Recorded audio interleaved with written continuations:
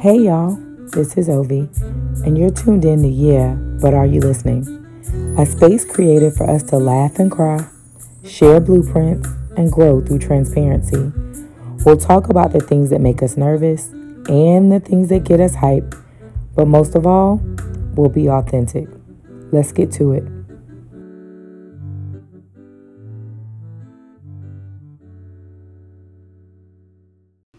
Hey y'all, it's finally here and I am super excited. So today we kick off several conversations around mental health. I felt like they were conversations that needed to be had, and I put out the call and y'all answered in the most amazing way. So I'm calling it Let's Talk Mental Health, the series. And there are several stories, both from a professional and a personal standpoint, that I think it's going to bless somebody. I think it's going to help somebody keep moving through something that they may be dealing with. And that somebody includes me, right? So some of the conversations I've had have already brought me to tears, have already had me having light bulb and aha moments. And I cannot wait to share them with you. First up, we have Monica Johnson, and I can't wait for you to hear her story. It is both riveting and it was eye-opening for me. Just some of the things that she shared were things I could never have even you just don't know what people are going through. And she also shared some tips that I will be trying. So the disclaimer that I want to give before we kick off this series at all is that these are just opinions and some suggestions, right? So they don't take the place of getting real therapy, getting real help. You should not just pick up a resource and run with it. Definitely do your research. Although over the next couple weeks, I will be providing you with some resources that they provide to me.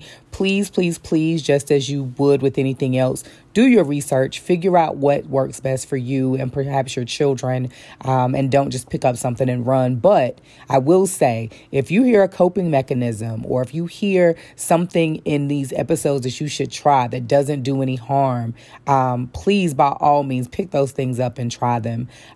See what works, right? We're a community. We're trying to get through this thing together.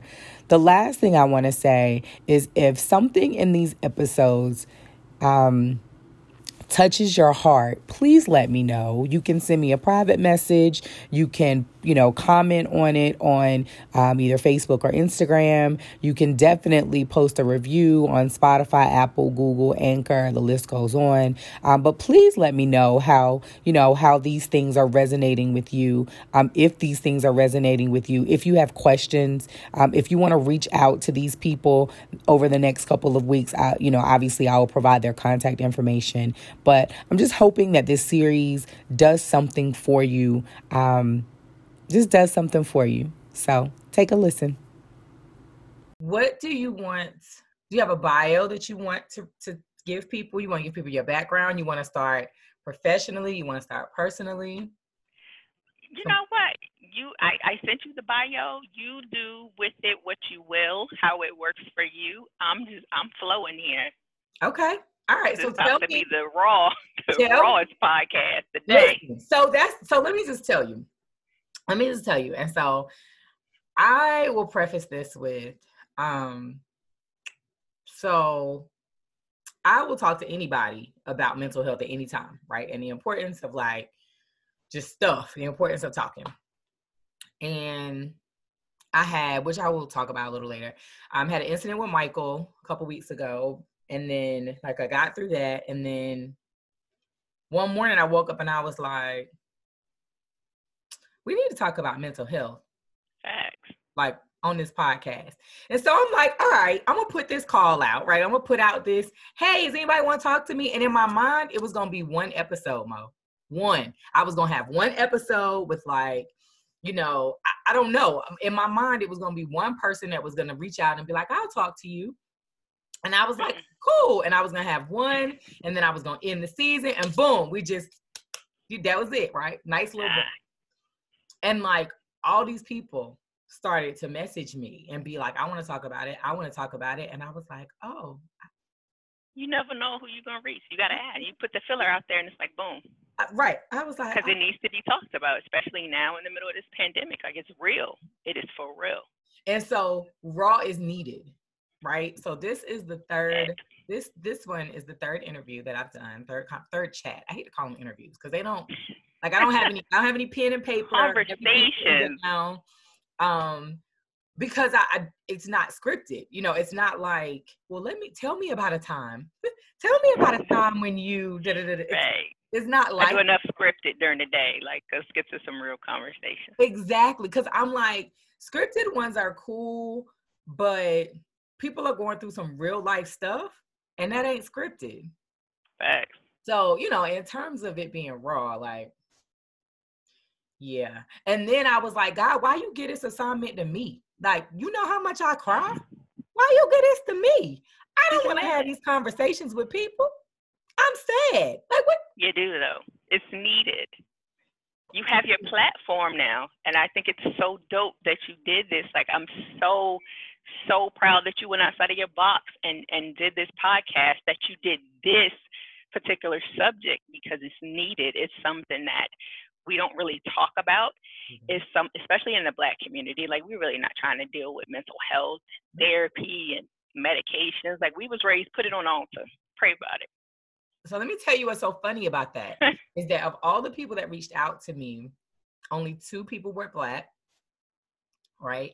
And my girlfriend that I chatted with yesterday, or Saturday, talked about she lost her daughter to brain cancer about 9 years ago, right? And so Sharice is heavily into the church. So much about what she talked about was like her relationship with God. And so at the end, I was like, and so she said, she was at the end, she was like, so I know everybody doesn't feel that way. You know, that is what worked for me, but everybody doesn't feel that way. You know, one of the things she and I talked about was like being able to give people tangible things. So like, that is my goal at the end of this series, is that if people listen to it, that first of all, if they're dealing with something, that they hear something that resonates with them, but to also provide them some potential resources, some coping mechanisms that maybe they haven't tried, you know, to allow them to see that they're not, whatever they're dealing with, they ain't dealing with it by themselves, you know, especially with kids. You know, these kids is going struggling. Through.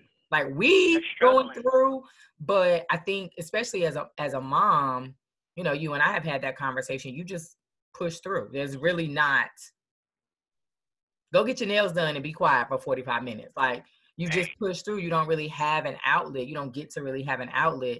And these kids are struggling. And so, you know, the part of it was like, provide people some resources so they can see that their kid is not the only one that, you know, they're struggling. Or, you know, just because you are balled up in the bathroom crying 5 minutes before you got to cook dinner, you're not by yourself. It feels like it when you're in the bathroom crying. And, you know, I struggled a lot with something I keep reading on Instagram, I keep seeing over and over, is like, stop calling us strong Black women, like as if it's a compliment, right?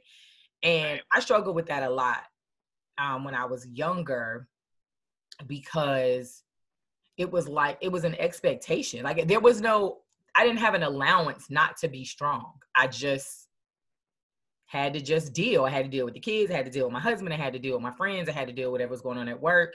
And I had very little capacity to not weather those storms or not carry those weights. And the longer you do that, like, it's not healthy. All right. So tell me professionally. Tell me what you do professionally. So professionally, I'm a care navigator with Alliance Health. We are based right here out of the Triangle, but my office covers Johnston County. So I'm based out of the Smithfield office. So what do you do? What does that mean? What is it? So what I do is I facilitate services for individuals who are dual diagnosed. Most of my individuals have developmental disabilities, your autism, your intellectual disabilities, you know, things like that. But then on the flip side, they also have mental health diagnosis, bipolar, schizophrenic, depression, PTSD, ADHD, which a lot of people don't realize is a mental health diagnosis, that and ADD. it is a mental health diagnosis. So it's not just floating out So at there. the point when they get to you, they've already gotten their diagnosis, and you're going to help them find resources. Yes. So by the time they get to me, they've already had an established diagnosis. They've had the psychological evaluation, or they've had the clinical comprehensive assessment. So when they get to me, the parents or guardians or whomever are looking to say, what type of services can we facilitate for them? And so it's kind of two parts. So you could do in-home services, which is usually for the kids. They're receiving services at home. Or we do long-term care services, where that's a group home, that's ICF, which is your higher level of care with the medical team around and things like that. So it really just depends on what they need. And I help facilitate that care, work with DSS, work with our behavioral hospitals, Cherry Hospital, Murdoch, wherever they go, whatever Zoom call I got to be on to facilitate it. So what I'm going to do from a professional standpoint is, at the end or before we end this, I'm going to have you maybe toss out some of the more readily available resources for people that may be anywhere in that spectrum of diagnosis. Maybe they're already diagnosed, maybe they're not sure, but maybe they don't know where to start in terms of resources. The other thing is, one of the other girls that I talked to the other day was like, don't forget to give a disclaimer. So like, there will be a disclaimer on each of these that says, absolutely. Like, number one, this is not take the place of therapy. And also like, you still do your research. Don't just grab up a resource and think that these are personal opinions and conversations. Right. These are personal opinions and conversations. And these are a number of resources that might work for you, but they may not. Like, this is not an exhaustive list. So so just know that whatever you send over will I'm gonna cover it with that. You look, y'all, don't be calling back to me and Mo because the doctor didn't work. I'm gonna direct you to some of these resources you're about to get. I'm just trying to put it out there. You got to do your own research. So personally, talk to me a little bit about like some of the things that you have dealt with or been through. So for me, right, that spectrum, depending on where we are in the day, facts, that spectrum says something different, right? I've said before that early on in the pandemic, so everybody knows I'm an extrovert, so I prefer to be around people, right? I think I'm picking up some introverted tendencies as I get older, because I don't want to be around people all the time, right? It's exhausting. But give me my me time. Give me my me time, right? But I do prefer to be around people. And in the beginning of the pandemic, it was weighing on me in a way I didn't really recognize. And I don't know that I knew to call it that, right? Because I'm like, oh, the world shut down, it's cool. And then as like my daughter's birthday had to be minimized. And then all the travel that I had for last year, gone, right? Birthday, work travel, personal travel, more work travel that was going to be fun. Like everything on the spectrum was like, nope, you can't do any of that. And probably around, I bought a car in September. And Chris, who was on the financial team conversation with me. I remember that one. Is going to kill me, right? He was like, you did what? And I'm like, I'm sorry. I was sorry about the car. But it was, so it's funny because the car, her name is Grace. Like, that's what I named the car. Car's name is Grace. Grace actually tied all of that together. Don't worry about it. Say what? I named my cars too. Don't worry about it. You know what I'm saying? So Grace actually ties it all together in a nice, neat little bow for me, because Grace, the car was on my vision board for last year. So like, it wasn't an impulse buy. It wasn't like run out and buy this expensive car. It had been on my vision board. I had researched it. I made sure I was getting a good deal. But the reason I bought Grace in September was because I needed a win. Like, I desperately needed something that was going to be like something to be excited about, something to look forward to, something that was going to be an accomplishment. And I had done some other things last year, but it just, like, it had gotten to the point that I was crying every day.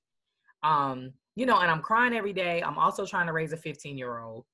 You know, I got Isaiah over here who, I mean, he's got a mom. So like not at all for me to take the place of Maya, but like, you know, definitely doing my part with Isaiah, you know, dealing with my kids and their own, you know, all the things that they're dealing with. And I was like, yo, I might don't make it. Like I need something. Something is good. I was feeling suffocated. And I got the car and there was this like weight that was lifted. And I don't really know why. I don't really know the connection of the weight aside of like I just needed a win. Like I in my gut, I needed something that went well. That was like, I want to do this. If I go here and follow these steps, this will be the result. Because I felt like in that moment, in that time period, all of those things that I knew for certain had been stripped away. And so like that was for me, that was the win at the time. And things have gotten better. Like at one point I went to the doctor and they put me on antidepressants. And the challenge for me with antidepressants is, first of all, I believe in medicine. Right. If it works, like do what you need to do that's working for you. But my challenge with it was I stay up late anyway. And so by the time I was taking the medicine and staying, like I was tired all the time. And then it, you know, probably didn't help that I probably stopped taking it like I should have. You know, there was a lot of things happening. But it was just a lot, Mo. Like, you know, and then, when you're the strong friend, like where you go? Where do you go when you're the strong friend? That part. And it's funny that you mentioned that, because that seems to be like the theme of life right now, is check on your strong friends. Because when you carry that load on your shoulders, whether you're a mom, a wife, with your job, whatever, where, like you said, where do you go when you're burdened down? And for me personally, being in the mental health field, so I got to kind of like put myself to the side, because I have 54 people that are depending on me to stay on my A game. Right. Like I got to make sure that during this pandemic that my kids, who are so used to the schedule of going to school, doing this, coming home, getting with their daughter staff, is now interrupted because there's no school. Yeah. So now the parents are calling saying, okay, we got increased behaviors. We're seeing an increase in elopement. Like, I don't know what to do. And you're calling me. So I have to go and look and facilitate and say, hey, well, you know, maybe you need to get with your primary care doctor. Maybe we need to up the dosage, lower the dosage, to try to do some things to try to keep that schedule. Because I think one of the things that people really didn't realize is how important a schedule is until that schedule was taken away. Yeah. And so, you know, like I said, in this field, I've seen the changes. I've seen the increased behaviors. I've seen the increased elopements. I've seen the parents who said, I can't do this. We may need to look into, you know, long-term care facility. Not that they're giving up, but it's just they can't, between the pandemic and they just can't. So in terms of the schedule, do you have something that you recommend to people that are struggling with that? Like, so, you know, short of medicine, right? But like, so right. It was, because I also think people underestimated what schools really did for their children. Like, yes, it's something you can send them, right? But like the social skills, the schedule, the discipline, the food, you know, all the things that for a parent, you were like, all right, I just got to make sure this is the school you go to. I just got to make sure you get to the school you go to. And I think over this year and a half, parents have had a rude awakening for what schools and teachers. So not just the building. Yeah, that appreciation is top notch now. Right. Like what they were doing with and for your child while you were able to be focused on something else. Right. So what would you recommend, like for a parent or for just a person who, you know, is dealing with a child that is struggling with being off, like not only off the schedule, but like no social interaction? Because that is another big part of it. Yeah. You know, that these they have to have they absolutely have to have some, like my middle son, Jaden, who we call Mellow Mike, because he's just even keel all the time. He's just like, I'm chill. You know, that's him. But this pandemic, I saw a different side of Jaden because He was missing that social interaction piece, and he needed that. And so now he's just here with us. Not that he doesn't love us, but, you know, I peep the signs of, you know, we all get on each other's nerves, I think, where you're in, right? But I peep the signs with him because he was more to himself. When we'd have family movie night, like, he gonna give you 15 minutes and I'm out. He was like, I'm with y'all all day. I don't need no extra. I don't want to be with y'all right now. I don't like, need no after extra dinner, he would disappear somewhere in the house. Like, he was just, for my comfort, spending way too much alone time. Okay. And it's almost like I put on my mental health hat and I'm like, okay, I see my child going through these things. Are we looking at, you know, the start of anxiety, right, which is not a mental health diagnosis, but one of the signs that leads to other things, that could lead to depression, that could lead to, you know, other things. And it's almost like, I gotta bring him back. Yeah. So you see, well, y'all can't see, but this whiteboard here, they all over the house now. So everybody's on. I was gonna ask, what were some of the things you did? This is my work board because I have one in my office at work, so I just had to buy one for here for me. But now everybody has one. So in his workstation, he has his little whiteboard, and he goes by his schedule. So when they have breaks where he's used to having lunch, I don't schedule meetings during that time. Okay. We have lunch together. Okay. When they have their time that's scheduled for recess or whatever, I don't schedule meetings during that time. We go walk around the block. When it's nice outside, we'll play in the backyard, like trying to give him that consistency that he's used to, because that interaction is so important. Yeah. And then we decided to give the boys one friend. You better pick and choose wisely. Choose wisely. Your COVID friend. Right. That, you know, and we talked to their parents, and, you know, me, I'm just like, hey, listen, this is what I need y'all to do. So you got one friend that when you really need a break from this house, like, hey, can I go to such and such house for a little while? Because we all need an outlet. And they can't drive. Right. And so he has his one friend that lives 2 streets over that he goes see. Now, that's your only friend. That's it. That's all you got. Don't make no stops. Wisely. Don't make no unnecessary stops. You take your little gizmo watch. I need to know when you get there. Shoot me a text. I need to know when you're leaving. Your brother gonna pick you up when you're walking from football practice, and we keep it moving. But he has an outlet, and he's been the better for it. So, you know, you have to try to give that consistency as much as possible. I know it's not ideal for all parents, because some parents are still working outside of the home. Right. So what do? The biggest thing is you have to have that conversation. Yeah. What do you need? How can I help you? Yeah. Because we can't wing it. Well, you actually have to have that conversation. One of the things that I think has been difficult is trying to have that conversation when you are struggling. You know, it's one thing for you to be like, I'm in a good place, right? I've got things kind of under control. You know, maybe I'm going to work, or maybe I'm just good. Maybe I'm just one of those parents that don't need social interaction, right? So maybe I'm good. And I think the challenge is figuring out, when you're not good, how to support your kid who is also not good, right? Without doing more harm, right? Because you're not really you're not intending to do more harm, but like, how I'm gonna take on your mess, and I can't even, you know, because there have definitely been days that were not good days for me, that my youngest daughter seems to be doing fine, right? So, but there have definitely been days that weren't good days for me, that probably just were regular, not good days for her. Like, they weren't necessarily depressive days. It wasn't a good Tuesday. You know what I mean? Right. And I could not even begin to dive into whatever might have been going on with her because of whatever was going on with me.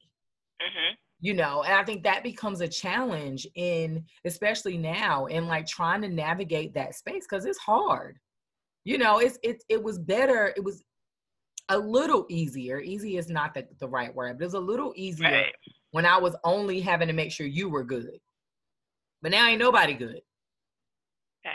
You know, and I think a lot of people are seeing like their kid retreat to their room, or, you know, go away. I hate to be like, go away. Right. Like everybody has their time, but the thing about that is though, Ovi, is you can't leave them there because you don't know what they're thinking. Like you at some point you got to have that conversation. Just to be like, hey, you good? What's up? How can I help? Like, what's going on in your life? Because you don't know what they're thinking. And much like you as the parent, the child's trying to figure out, how do I process this? Like, what's going on? Like, I don't know. And sometimes that would be Jaden's answer. He'd say, I don't know. Yeah. But as a parent, you can look at your child's eyes and see something's not right. And he's how old, Mo? He will be 11 on the 20th of this month. Girl. Look, girl. And almost my height, right? You gotta tell me, Lana's 15 and she towers over me. And I'm like, so let's be clear. I am at perfect height to chop you in the throat. So don't. Listen. Like, don't get it. All boys over here, so I let them know. The reason I'm in the gym is just to let y'all know this still ain't what you want. So they were clear. So they were absolutely clear. So we clear. Your mother's different. Your mother's different. One of the conversations I was having, she was telling me that when her daughter was kind of going through her like having some issues with depression, one of the challenges was she was already at that teenage age where they isolate anyway. Right. You know, there's a fine line between isolating because something's going on and isolating because they're 13 and they just don't like you. Like they just don't want to be around you. And so I think you're right. Like having that conversation, forcing that conversation in a way that's like, I know this is uncomfortable, but I love you and it's necessary. Is helpful, you know, even if they don't, you know, one of the other young ladies I was talking to was like, they hear you. Even if they don't respond right away, you know, they hear you and they appreciate that. And sometimes you have to meet them where they are. Because with Jameson is our oldest and he'll be 15 this year. So we're in the age of we text, we social media, like, I hear you, but I don't hear you. Yeah, you hear me. So I have to meet him where he is. Like we have a group chat, me, him, and his dad. So, you know, some of the stuff we talk about is in the group chat because it's just, you know, he's an older teenager, so we can discuss some things more with him that we wouldn't openly discuss, you know, around Jaden and Jace. You know, so we have our group chat. He and I, you know, do stuff together on social media. That actually was the thing behind what I call Man Chef Monday. That's when we have our best conversations because I asked him to help me cook one day. And we just started talking. And so from there, Jameson was like, oh, I like this. And so now every Monday, that's his day to cook. But that's when we have our best conversation. Right. So it's like I said, what I call Man Chef Monday, and I'll post his meals and stuff and some of the conversations we've talked about. Like talk like in his ear pierce, him dating, and all that stuff I really don't want to talk about, but it's on his heart. You'd be like, I didn't want about it. I don't you know? Okay. Right. But we've even dove into, you know, some of the other discussions about transgender kids in the high school, dealing with knowing that, you know, kid already in high school, or even when he was in middle school, that, you know, kids are gay. Like, how do you deal with it? Like, how do you feel? Like, what's your, you know, your take on it? Like, we've had those conversations. Right. But while he's cooking, because I meet him where he's at, in his element. And in that point, he's just talking to his mama. It's not like she not trying to figure out if he need to put some more salt in the food or like nah, I don't. But that's talking. That's right. No, I don't. But what did you say about what's happening at school? Right. You know, exactly. But you're right. Like I will often go and like jump on my daughter's bed and be like, all right, like just like she's 15, she'll be 16 in May. Right. And so she's at that same age. I mean, earlier today she FaceTimed me from down the hall, and I was like, well, your legs broke? Like I get that too. You know, but it is a way, you know, Michael will be 25. Jesus Christ, in April. And girl. And he's so handsome though. You did good. That's my baby. But you know, I be wanting to choke him out. But so the challenge with him is oftentimes I know that he is having an episode because of social media. Because he uses it as his journal. And so I'm like, stop using it as your journal. Because, right. But I, you know, and I go back and forth with that, Mo, because I don't know how much of that is, All right, we're being transparent. I don't know how much of that is don't use social media as your journal. And he's 25, so we're not talking about Facebook. Right. We're talking about Twitter, Instagram. I don't know how Mhm. much of that is don't use it as your journal or don't put it out there for everybody to see because then they call me. Right. That's Don't really make yourself a target. A that's social really media what target. happens, right? So he Mhm. begins tweeting these potentially suicidal messages. My phone immediately starts ringing because there are other Right. parents that follow him. There are children who know him, whose parents know me. I've had people reach out to me that are like, so can you call me? And when I call, I'm like, what's up? And they're like, my daughter or my son saw Michael's tweet. You know, we just want to make sure he's okay. And so now I am not even able to deal with it however I might would, because now it's a hypersensitive, like now it's huge, right? Because Right. you put it out there, your old coaches are concerned, your sisters see it because they follow you on social media. And so it Right. takes on a kind of a life of its own. And so this last time I was like, I'm going to buy you a journal. Like, I'm going to buy you a journal. So that when you're having these thoughts and when you're doing these, like, I'm not saying don't write it down, but again, I had to like give some personal assessment and be like, why don't you want him writing on Twitter? Like, if that's where he feels comfortable, why is it uncomfortable for me? And I don't know, like I'm still dealing I with think it that. scares you as a parent, because of where your mind goes. And honestly, in this day and age we live, having Black sons, we have no choice but to let our mind go there. And it's hard to reel it back sometimes. So I get it. My brother just turned 25, and sometimes I read his tweets, and I got to text him and be like, baby, you good? What's that? You need to talk? He's like, no. No, right. And that's it. No, we don't need to talk. And I'm like, but we do, because did you read? But you can't force it, you know. And then there are the random times I'll get a text from him and he'll say, hey. And I'll say, hey. And he'll be like, are you busy? And I'll be like, no, what's up? And then he'll call and he'll just start talking and talking and talking. And he'll say, all right, well, I'll call you back. And then he hang up. Sometimes he just needs to get it off his chest. He just needed an ear. You can't force it. But just continues to encourage and reinforce him that you're there. Yeah. Because you can't take away from him what is essentially his outlet because it scares you. Right. Exactly. And so that's the challenge that I have with that. And I think parents, it is difficult to describe to another parent or another person the fear that is associated with having a child that, whether they are constant suicidal ideations or whether it just happened once. Right. Because he lives in Charlotte, right? So like when he lived in Durham, there was still the concern, but I could just put my hand on him. Get to him. Yeah. In Charlotte, it's like, now you got to deal with I-85 to get to him. It's like, sit tight. FaceTime me and stay on the phone for 2 hours. I'll be there in 2 hours, And so it is a challenge. It is a challenge, but you're right. Like, you have to be willing to put aside however you might be feeling about something, and take care of and see things for what they are.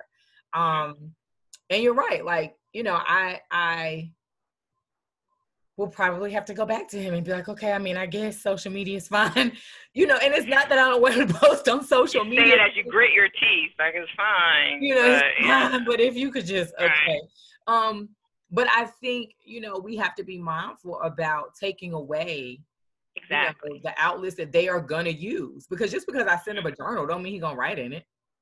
Yeah. He clearly likes Twitter. He has, like, there's no shortage of pen and paper where he's at. You know what I mean? It's not like he lives in the forest. It just doesn't work for him. It just doesn't work for him. But for Jaden, it works for Jaden because he doesn't like talking about his feelings, because for whatever reason he feels that sometimes when you ask him a question, Jaden's defense mechanism is to shut down. Yeah. If I say a word, he's just gonna look at you. And as a mother, that pisses me off. Like, don't just stare back at me. Say something. No, he'll just look talking at to you. Right. He won't answer. He won't move. He's just gonna look And that's it. And for me, I had to come to grips with, okay, he doesn't want to talk about it, and I have to back off. Right. And I gave him a journal and say, when you're ready, we can talk about it. And sometimes he'll come to me and he'll just drop it in front of me and walk away. Or he'll say, I wrote today, and I'll walk off. He'll say it in passing as he's going back and forth to the refrigerator. He'll say, I wrote today. But that's my cue to, hey, there's something he wants to talk about. So I need to go read this, and it'll be. But now, when you read the journal, to mom or to dad. Yeah, we'll have conversations. Like if it's addressed to me, I'm gonna read it, and I'll say, and I'll ask him. I said, do you want to talk about it, or do you want me to write about it? Some days we'll talk about it. Some days I have to write my response, because sometimes he's just, again, meet them where they are. So then my response is written, and he'll, go back and read it, and eventually we'll talk about it. But sometimes he wants to talk about it after he's gotten his feelings out. Right. And then we can go back and talk about it. But he'll address it to who he wants to talk to, his mom or his dad or his brother, or sometimes he just want to get his feelings out. He's like, I wrote today. You ain't got to answer. I just need to get it out. So that is not a mechanism I had ever considered. I mean, that is really, drop it and leave. That is really powerful, but it's just not one that I had, I was like, get your journal. I ain't ever going to read it. Like, I never considered setting it up as a mode of communication. Mm-hmm. Like they do in school. Here's your little communication log. Right. And that's it. Because sometimes, nowadays kids don't always want to address what's wrong. Right. For whatever reason. Sometimes they don't know. They don't know. And it was only until he got with his guidance counselor where he felt comfortable to really discuss his feelings. And after, his guidance counselor said, hey, can I share this with your parents? That he has a fear of letting us down. Yeah. Or fear of failing us for some reason. And I'm like, why? But it wasn't a question that we could ask him. It actually came better from a conversation with his older brother. Okay. And that was his outlet as to, he's like, they're just playing video games. And he asked him, why do you feel like you're going to let us down? And it was this thing of trying to be Jameson. And he's like, you don't have to be me. Right, just be you. Like, and so what came out of that is Jameson and Jaden have a better relationship. And he communicates with him more to where, he'll talk to us as parents, but he just feels more comfortable talking to his brother. And then, gosh, I'm so glad he don't hear this podcast. And then we go into group chat. That's where we find out. Right. in the group chat, right? What's going on, right? But it's like whatever works. And, I see their relationship, and even through sports, like his brother's there. Like he's at his game, he's front row, he's behind the fence at baseball, he's on the sidelines for football, like when the game is over. That's who he's looking for first. They're going to talk about it. Whereas he might get in the car and I'll be like, hey, Jaden, how's the game? I don't want to talk about it. Right. I done talked about it already. But that's who he's looking for. That's his outlet.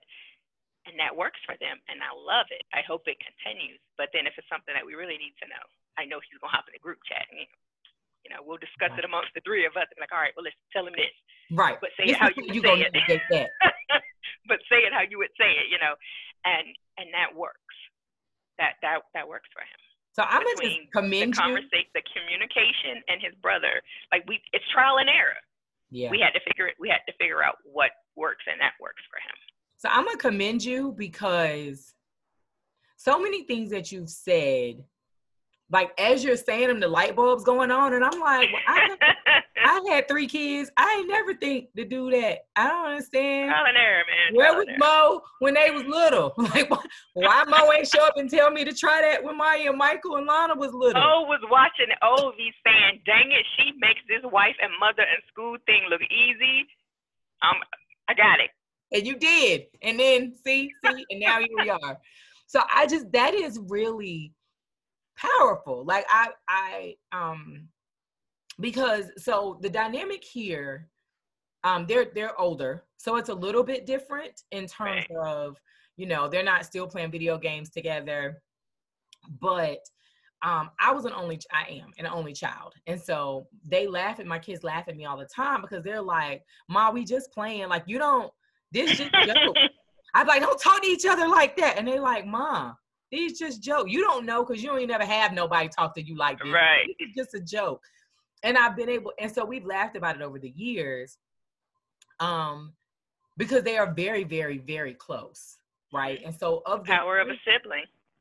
They are. And Real. of the three, like Lana is the quietest, but the most protective. So like a couple weeks ago when we went to Charlotte, we went late and I was like, Lana, it's 10:30. I'm getting ready to go to Charlotte right now. And she's like, okay. And before I got to the bottom of the steps, she was behind. I'm like, where are you going? She was like, you said we was going to Charlotte. I'm like, well, right. I said, okay, get in the car. And so we get there. And while I'm dealing with Michael and his crisis, she doesn't say anything. She doesn't say much, but she is like an arm's length away the entire time. Mm-hmm. Right. And I told Maya we were going, but obviously she was home with Isaiah. And she was like, I should have been there. And I'm like, no, like I'll keep you posted. And so the next day, like I did, I kept her posted all night or whatever. And the next day when she was asking me kind of some specific questions about what was going on, so I filled her in and we got off the phone. And as soon as we hung up, I was like, I need to call her back. Like she sounded fine. She was like, okay, keep me posted. Right. I called her back in like 5 minutes and she was boo-hoo crying. She's bawling. And she's like, it's my brother. And and so now I'm trying to talk her off the ledge, because they care for each other in a way. It is different. It is very different. You really don't know the strength of a sibling until things happen. To this day, I think there are conversations that me and my sister have had with my brother that my mom has no idea. Our parents have no idea about. Not that it is intentionally to keep it from them. It's just that bond that's there. Like I said, my brother's 25. He just turned 25 this month, and sometime last year, like he, had a situation and he has a son. He has a 2-year-old son. He's so cute. And, kids, they just want to play hide and seek. And so he hid, but nobody could find him. You see my face. I was like, I know where this is going. Nobody could find him. And we're at my mom's house, and it just full-blown crisis. I've never seen my brother react that way. Never. We're talking, what Drake said, 0 to 100 real quick. I saw that in person from somebody I've known their whole life. And where was the baby? He was in my mama's closet behind her dresses. Like, he was playing hide and seek. He just didn't let us know he was playing. He ain't tell nobody. So we all tearing up the house. We running down the street. And my brother is just panic mode, yelling, screaming, cursing, like breaking doors, like just a full-blown crisis, right? And here comes my mom. She's all so calm, and she's like, hey, where are you? We're done playing. And she just happens to go into the bathroom, and she's praying and crying, and she hears this little voice laughing in the closet. Because he hadn't go seek, he just didn't tell us. He is like, I won. He's like, hey, he's like, it's like, I won. All these adults in here. Everybody else nobody like, me. I won this game. Panic mode. Like, we're knocking on neighbors' doors. Like, did you see him come out? And we're like, we were outside. The older kids were playing. Nobody saw him come out. Come out. And my brother, and I felt so bad for him because it's every parent's nightmare. Yes. Right? So my brother is gone, and he's like down the street, and he's crying, and my mom tries to get him. He's like, leave me alone. Like, he's yelling at her. Yeah. And I'm like, Mom, give him his space. Yeah. Give him his He got to come back. Yeah. She's like, he's bleeding, because he doesn't touch doors, so his hands are bleeding. And he just falls to his knees. And I'm like, I got it. I got him. And my sister's on her way over there, and I just touch him, and he knew my touch from my mom. Right. And I said, honey, I got you. But you're bleeding, and I have to stop your bleeding. So we're literally sitting on the side of the road in the grass. And I'm like bandaging him up, and I was like, We found him. He was playing hide and seek in the closet. He's okay. And I'm bandaging him up, and we walk back to the house. My sister's there, and he looks at his son. He's like, Daddy, hey! And my brother just like grabs him and holds him. But it's only for a split second. Like, he couldn't keep him. And he goes in the room, and my mom's like, I'm going to go check on him. And my sister's like, no, we got it. And he's sitting there, and it's like the strength of a man. You see it collapse. And he falls to the floor, and his head is in my sister's lap, and he's crying. Mm-hmm. He's like, I failed. I can't do this. And it's just tears and tears. Oh my God, I'm tearing up. I know. I'm like, but it's that breakdown. It happens.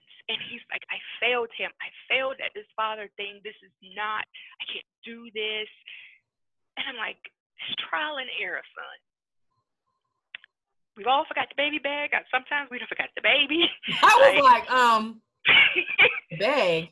You're not the only one, and you won't be the last. I said, he's okay. But what we got to deal with, though, is you. This is the big problem. Because my sons were scared of their uncle. Right. And this is somebody who, when my parents divorced, came to live with us. So this is their big brother that they were afraid of. My nieces were scared. I said, there's something going on with you that we don't know. And that's okay if you don't want to talk about it, but you got to talk to somebody. Right. Because this can kill you. It's rough. It is. Rough. Yeah. You know, and it's the importance of it because you don't know what everybody's going through. And he could tell me he's fine. He could tell, you know, my sister and parents he's fine. But that internal struggle is something You know, serious. It's funny you say that because one of the things I said in the leadoff episode was like, if you are one of those people that don't think you need therapy, you probably need it the most. Because the reality is we all dealing with something. Everybody is dealing with something. And maybe you're not depressed. Maybe you're not anxious. Like maybe it's not schizophrenic. Like maybe it's not any of these major things, but like if you're still alive, you've seen some things along the way. You've picked up some things. You've heard some things. You've encountered some things that you may not even know affected you or that you continue to carry those things today. You don't even know it because you're like, it was a thing. It happened. It's not a big deal. You don't even realize how much it's weighing on you. And, I'm like, and even if you don't feel like you're going through anything, therapy will help you navigate your relationships in a way you don't know. Lord. They don't know. You don't know that you are, maybe you don't know that you're the draining friend, right? That you're the friend that people don't like to talk to because every time I call you, you're like, well. Yeah, therapy will let you know something. And you got to be willing to do the work. Like you have to be willing to do the work that is associated with going to therapy. I just, like, I cannot stress that enough. I mean, I got Michael I've been finding Michael resources is challenging for a number of reasons. It's challenging because, first of all, he's 24. So whereas when he was 10, I could say, You're going. The appointment's on Thursday. It's on Thursday at 2:00 and we're going to go. When you're 24 living in another city, I can hope that you go to your appointment. All you can do is offer the resources, and they have to be willing to take it. Yeah. And they will when they're ready. It's not always on our time frame. He actually had an appointment this morning, and he texted me and was like, "We just finished," and I'm like, "Oh, like you didn't intentionally sleep through it, like." And then I'm like, "How'd it go?" And he was like, "It was great, just like I expected. It was great." And so You know, the other challenge is getting people to believe in therapy once they aren't sad anymore. You know, I think the other misconception is that, like, all right, I'm depressed, I'm going through something, so I'm gonna go to therapy. And then when that something has passed, my therapist has gotten me over the breakup or over the job loss or over the pandemic, then I don't gotta go no more because I'm fixed. And the reality is we are never fixed. We are just better equipped to deal with the things that we encounter. But then there are new things. Like, if you keep living, there are new things. You know, if I went to therapy last year, that's awesome. That doesn't help me with the racism and hate and shootings and political, unrest that I have dealt with in the last 6 months. The therapy I went to 8 months ago doesn't help with that, because those are new things. Those are new triggers that I didn't have when I was talking to a therapist 6 months ago, 8 months ago. And so I also think it's important that people understand that, like, mental health is an ongoing conversation. Absolutely. You can't just be like, I'm better, I'm smiling today, so I'm all done now. I'm all done now. You can check the box. Oh, it is a concurrent thing that continues to go on, and it may not be, the sessions every week or every month or whatever. Like, you have to follow through with the techniques and, processes you're given. But there's nothing wrong with, 6 months down the line, hey, just want to, check in. That's it. Tell you what's been going on. That's it. And, it's that follow-up. It is everything. That is absolutely correct. So you have given us some pretty amazing tools for kids, but what do you do to keep Mo sane? Like, how are you not somewhere under a rock? All right. Well, when I figure that out, I'm gonna let you know. I mean, well, just today, right this second, you're not under a rock. So whatever you did today would be that. So, and it's kind of along those same lines as with kids. Like, you have to, but so the difference between the kids and the adults that I've personally found is you have to, when you discover that thing within yourself, you have to be willing to follow through with it. Okay. Because it's like a conversation that you and I had last week. He was like, that little voice done told you. You just got to listen. Mm-hmm. Right? So it is that. It's the little voice that tell you, all right, something's off. And for me personally, it was when my husband and I went to marriage counseling. Because we've been together for so long, but our communication was off. I was like, okay, here's where we're going to go. We're going to try to fix this. And I think we were probably 2 sessions in before Monica went out the window and that alter ego hit and was like, listen, one of the 3 of us ain't going to make it in these sessions. So I'm going to go ahead and leave and save all of us. And I got up and walked out. Okay. And never went back. Okay. I was hot because I felt it was very one-sided. Right. And sis was pissed. And when that alter ego hit, let me just save everybody in this room. Well, y'all be calling a different kind of therapist. You dig? So I'm going to leave. Yeah. But that also triggered something in me that said, sis, something's not right. Mm-hmm. And that's when I started individual therapy. Right. For me.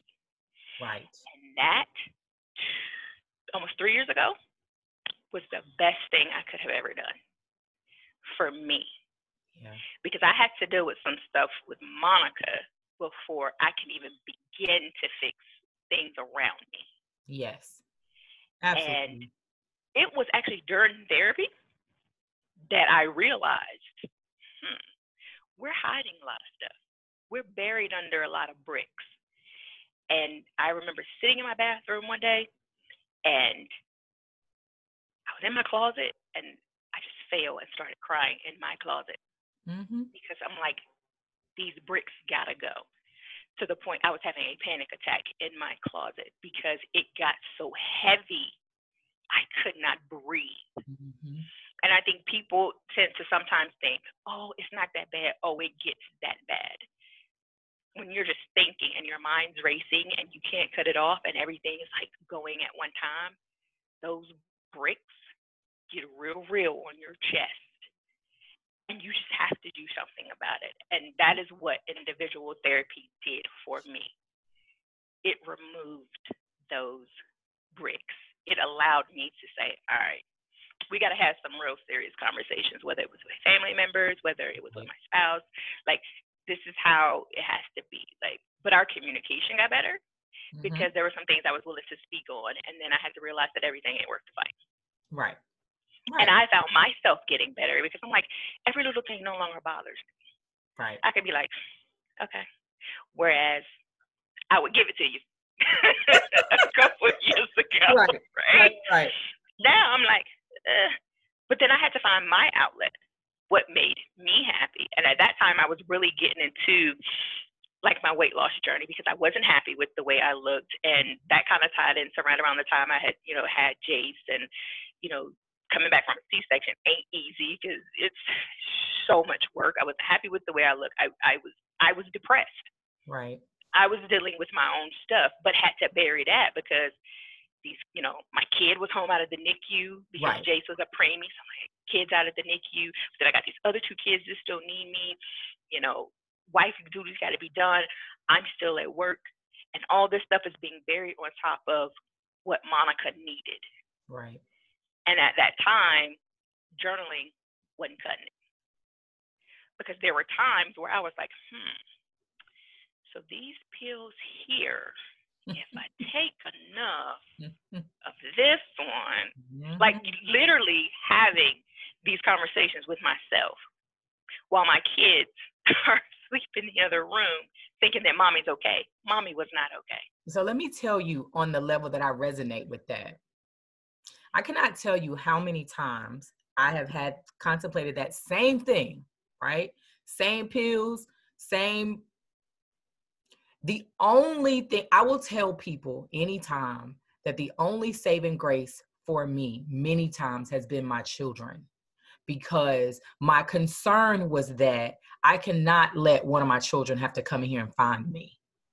Right. Not, I don't want to do this. Not, I still need to be here. Not, they need me. Because I was like, my mama will step in. She got them. They got a daddy. Like, what I got a village. For them? Somebody will take care of me. Somebody got to find me. And it's but for me, I was like, I cannot traumatize any of my children. I refuse to put the weight of finding their mom on any of them. That is not fair to them.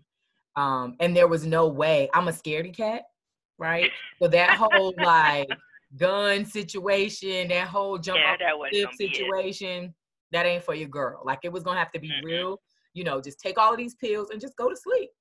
You just gonna sleep, and that's gonna be it. But I was like, I cannot allow that. That is too much of a weight, of a selfish weight for me to put on them, and that is not how I want them to see me last. Exactly. And I just, many nights that was my saving grace, and I would just have some wine or some vodka or some tequila, or maybe all 3, and just sometimes all together. Sometimes all together, and then see what works.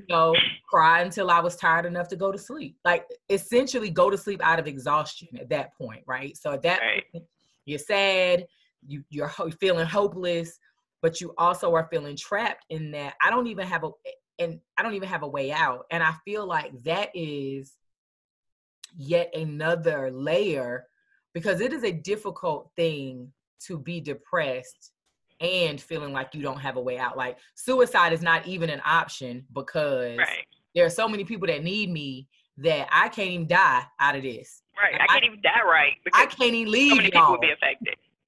You know what I'm saying? I can't even leave y'all. Check on your strong friends. Check on your strong friends. Like, can't even, like, it's rough. It is such a But that next day, I walked into my therapist's office and said, all right, look, here's what happened last night. Let me put this out here for you. And she was like, let's deal with it. And that's what it was. And that's when those bricks started to be removed. So and it was the best thing for me. Aside of therapy. Working out. Because I'm like, if you don't go ahead and tell them you're a gym rat, I'm about to. It became my outlet, because for one, I'm an early bird, so I know nobody in my house was getting up early with me. That was your quiet time. Right. It became my quiet time. It became my place of peace, and that was where it was sweat mixed with tears, mixed with frustration, mixed with anger, and it's like boom. I done been in this mug an hour and a half. I done been in this mug for 2 hours. And my body gonna look like it. Look, and my body gonna bomb, right? About to give it to y'all. But outside of that, like, it gave me everything I needed. You know, in the spring and summer, like, I'm outside walking. Like, there was one day it was just me and my music, and then I think like my headphones died, so it's just me and God. And I look up and I done walked 9 miles. Yep. I don't even know where the hell I was going. Away. In my neighborhood, like, right. Like, oh, this is a nice view of Holly Springs. But 9 miles of just me. Yeah. I get to be. And along those 9 miles, I cried. I screamed. I was, why me? Like, what are we doing? Like, what am I doing? Like, how can I be better? I was like, but my kids, you know, but my parents, but my siblings, you know. Girl. And so that's my sanctuary. So when people ask me how you do it, I do it for my sanity. Girl. It is my sanity. It's my release. It's my love letter to myself.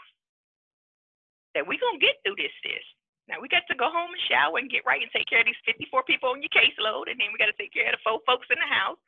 But tomorrow at 4 o'clock, we start back with us now. That's right. And it's a consistent thing. So if I do nothing else, I'm going to go work out. If I didn't work out, it was an emergency. Something happened. Or I'm just every day.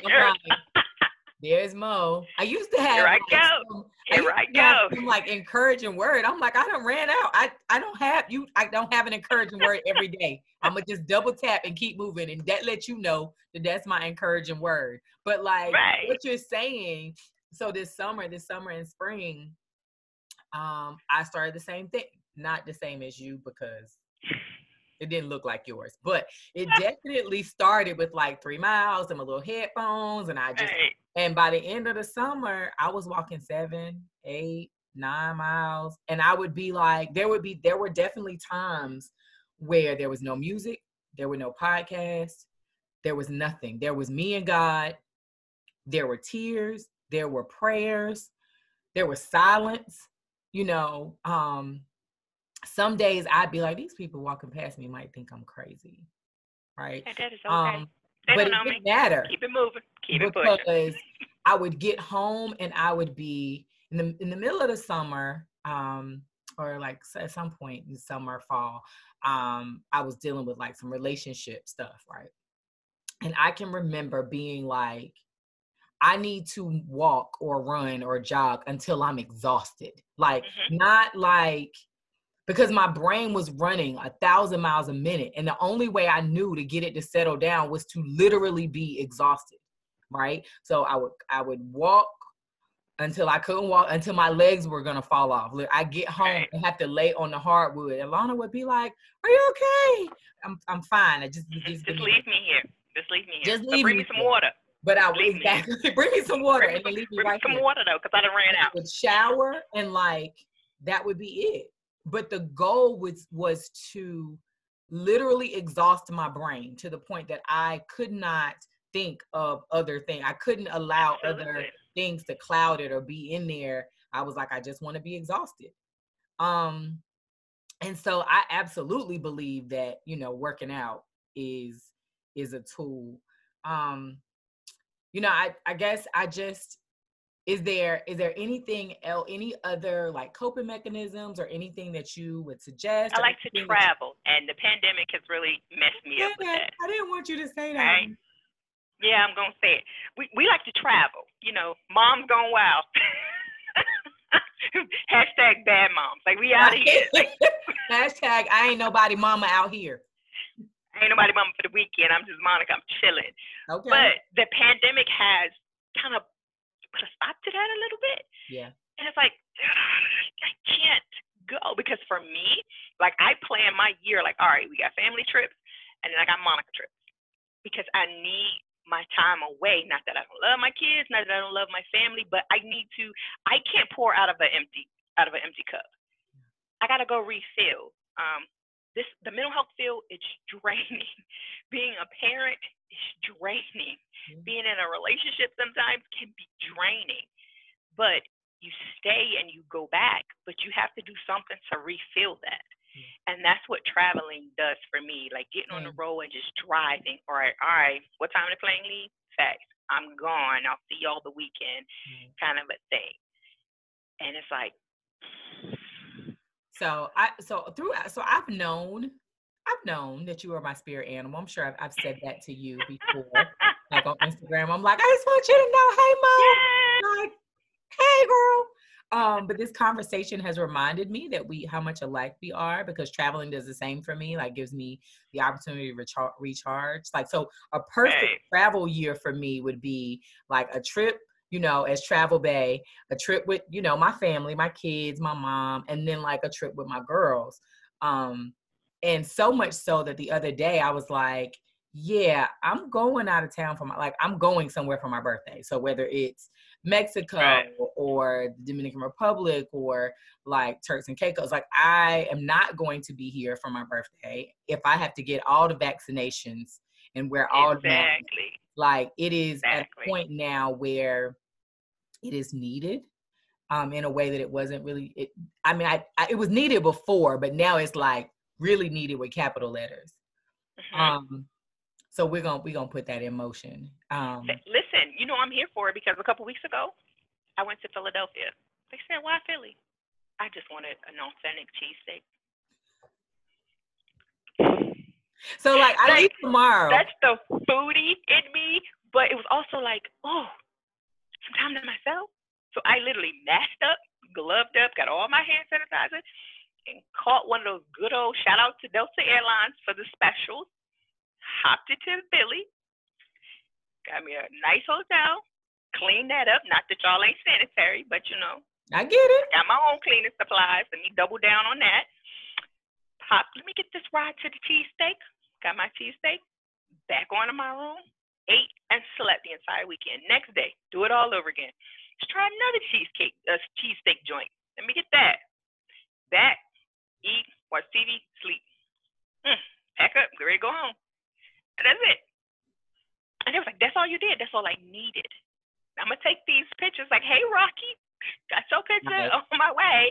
Forget it. Like, I don't need a lot, but I need I'm like that time. About the water. So like it was cold, man, but I'm going to the beach. That's on my list. For me, like it didn't even matter. And it was just about getting a room that's oceanfront, right? Oceanfront room, and getting some food and some wine. And I just open the blinds or open the curtain, and I just want to sit right here on the couch in the room or lay in the bed that I can see the water. And like that for me is the place. And so Lana will be like, I can't believe you're going to the beach again without me. And I'm like, you can't go. I love you, but you can't. You can't go.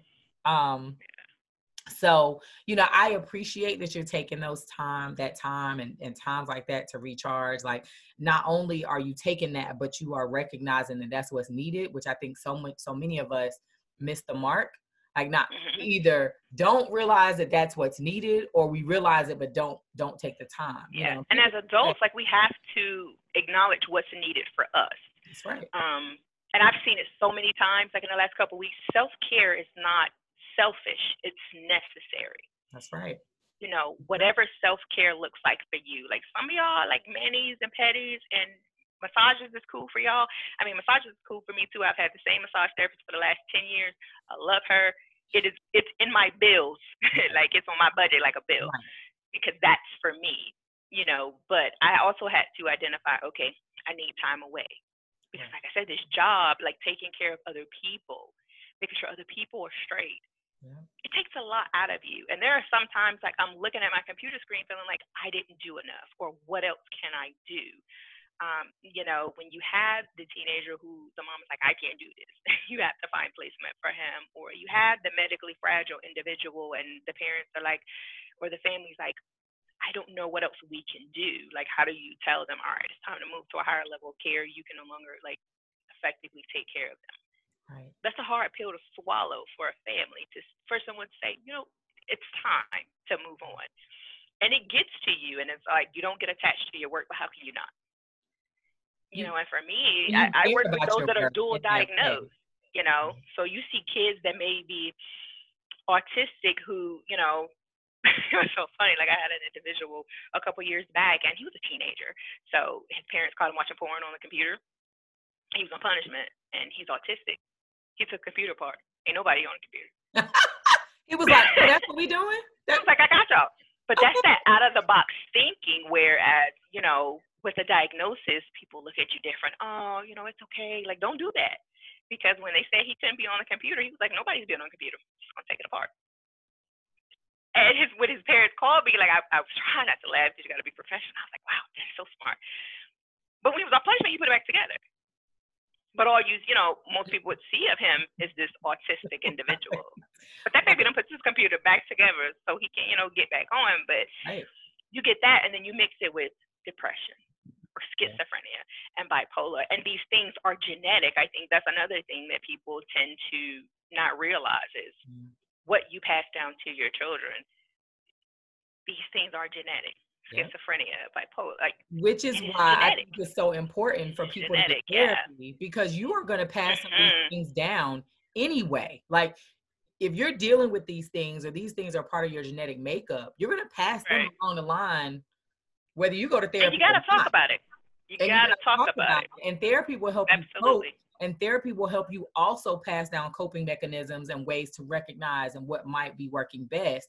But like, y'all out here having stuff, having generational things, right? Generationally genetic predispositions. Conversations are so needed. Like you said, these generational, almost these generational curses.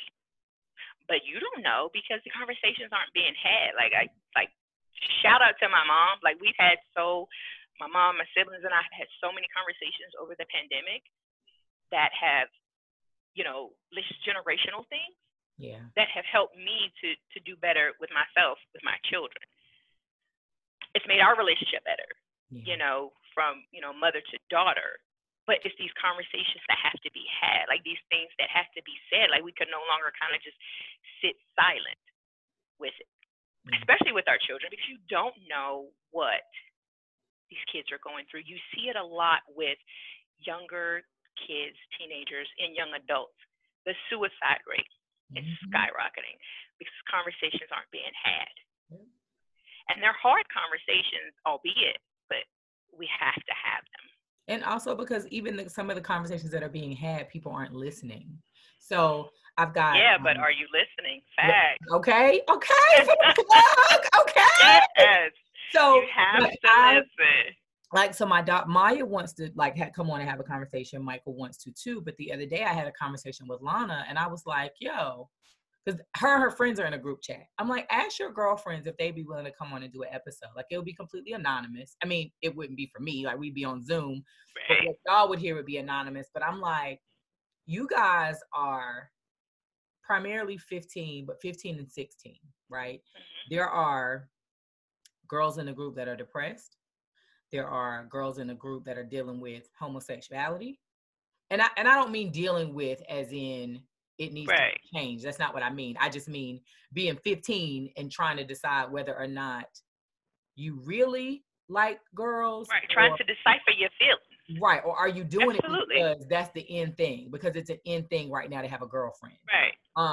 There are some that are dealing with situations with their families and parents. And I'm like, and so she, reached out. And so I think that we're actually going to do a teen episode. I'm really excited. I'm nervous. I have to make sure my son listens to that. I like that. I'm really excited about it because, like I told Lana, I'm like, parents are concerned about y'all, but they don't know. We don't know how to reach you, what's really sinking in, what you're doing behind closed doors. And not that,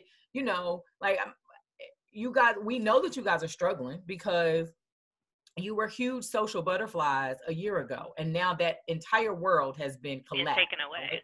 And been so taken we away. know that y'all are struggling, but as a collective, like, what can y'all tell me for other parents that might be listening, how we can help y'all, right? Like, this is your opportunity to tell another parent, well, maybe if you asked your daughter this question right here instead of that question over there, right? Or maybe if you just showed up, or maybe if you da da da da da da. So I am trying to pull that together. I'm excited about it. I'm excited about the potential it has for the conversation. Oh, absolutely. But these conversations have been nothing short of amazing. Yeah. So I want to thank you for everything, for being you, for continuing to fight, because I know it ain't easy. Because now I'm clear that we the same person, so I know that I We know that are. I know that it ain't easy. Um, but but also for being willing to be transparent and for sharing some Right. things that somebody else may hear and be like, oh, let me try that. I know people Absolutely. personally that have gone to marriage counseling or just relationship counseling. It's not to say, and didn't understand why it didn't work. And understanding that you have individual work that needs to be done before you can work on somebody's Absolutely. relationship is a huge part. We can't fix Hmm. this if you broken and I'm broken. Exactly. We You just know, still gonna be some broken pieces. It ain't gonna work. broken pieces. Like, they still broken pieces to the puzzle, but they broke. Yeah. Um, so I am grateful to you for that, for the gems that you dropped about the communication with your boys, because that is a big deal. Like, such a Yeah. big deal that I think I'm going to try it with Michael, even though he's grown and old. Still, I'm like, I'm still thinking of ways that and trying out ways that would work, for me to be able to best support him from here, you know. So I just want you to know how much I love And you. one other thing I would throw out there too is date night. You Yes. do date night with your kids. Um, you know, Oh, with the babies. and Oh, right. Okay. Sorry. Sorry. that date I night was too, but that's another podcast, right. right? I was on to something else. Okay, you're right. We talked about the baby. Okay, I'm But back. like individually with your kids, give them that individual time. Especially now, I think that's really important with the pandemic and everything. So you get there, they know that they have your undivided attention. Right. It's just That's a you good and idea. them. And even as parents, like we get caught up, like especially us parents that work from home. What I had to do, because sometimes I will get so caught up in my work, is I set a reminder. I set an alarm. Yeah. Like my work day is supposed to be over at 5:15. I have an alarm set off for to go at 5:30, 5:45, and 6 o'clock. Mm-hmm. That reminds me it's time to shut it down Wrap it because up. you still got family. But Wrap what it I up, Queen. changed it is from regular alarms. I let my kids voice over my alarms. So every 15 minutes, it's a different kid saying something, whether it's mom, shut it down, or mom, we got to eat dinner, or Jay saying, mommy, I want a snack. Like whatever it is, whatever they wanted to say is now what my alarm is past what time my day is usually over, because it serves a dual purpose. It's like, okay, here you're reminded. Like 6 o'clock is your max. Like go ahead and type your notes up, get yourself ready for tomorrow, whatever.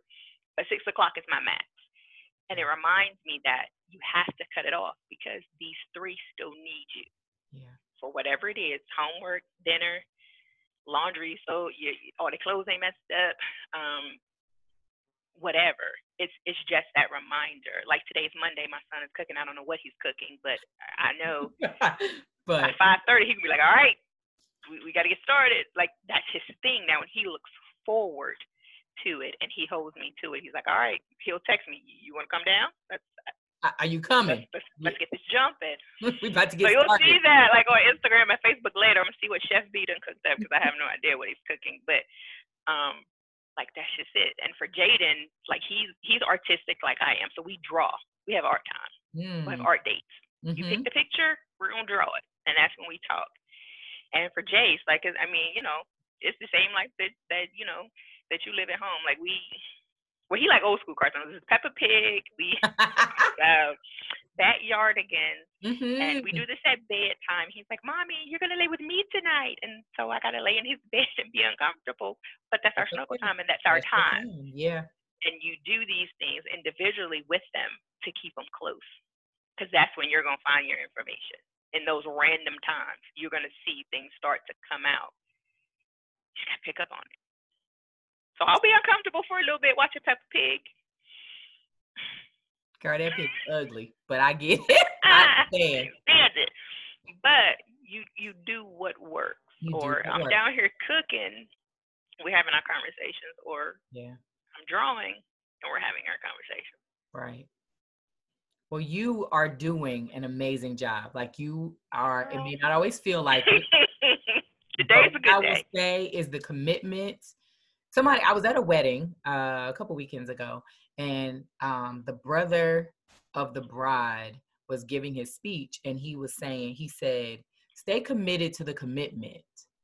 And I was like, ooh, like I got my phone out and wrote it down. I was like, oh, that is powerful. Stay committed to the commitment. And so it stuck with me because that is what it requires. And so like it seems appropriate now in terms of giving you your flowers, that like you are committed to the commitment you've made to your kids, the commitment you've made to being present, to figuring out what they need, to listening to them.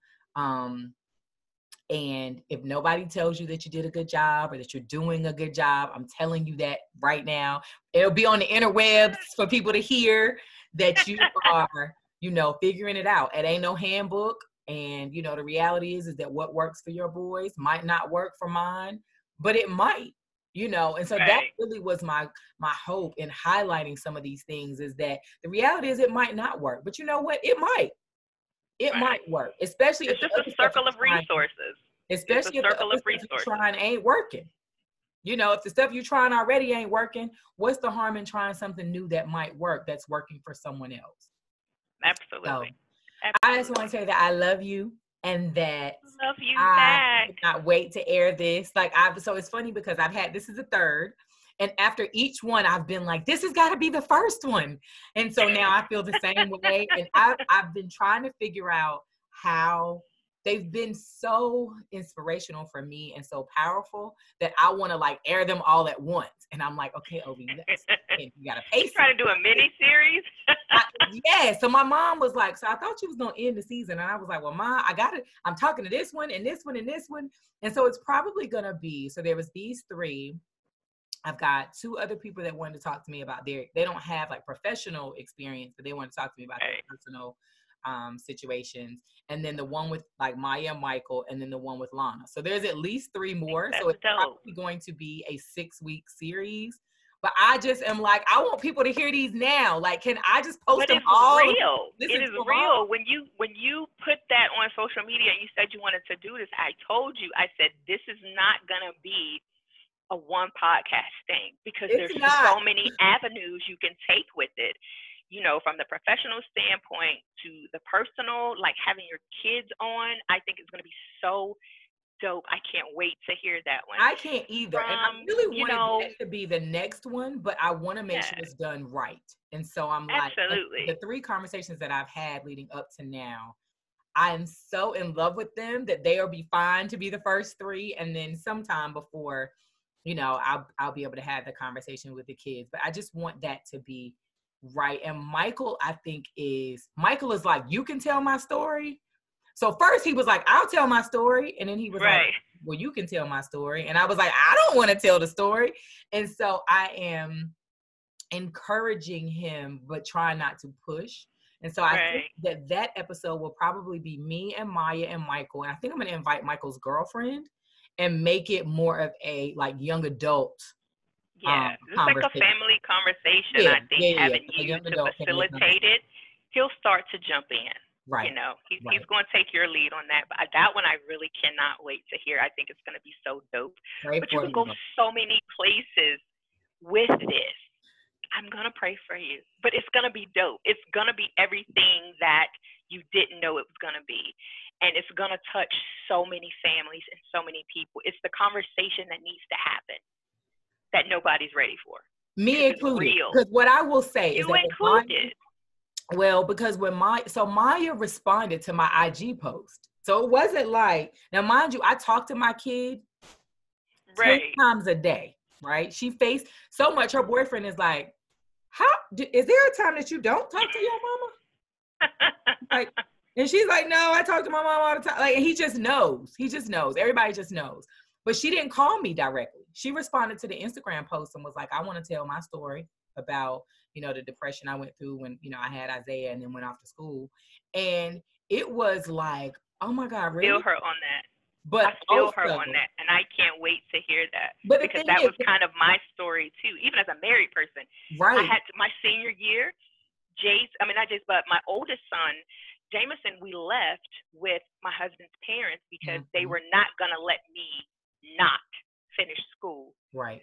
But I was just crying, and I was like, no, this is not how it's supposed to go. Like, I can't wait to hear her story. Like, well, and see, it was challenging for me, not only because she's my daughter, but because when she was going through it, I knew she was battling a little, but we didn't discuss it. You didn't know the extent of it. And we didn't discuss it. I didn't know the extent, but we also never spoke about it. It was like, it was more like, I know you're battling, so let's talk. Like, we're not gonna talk about what you're battling about. We're just gonna talk.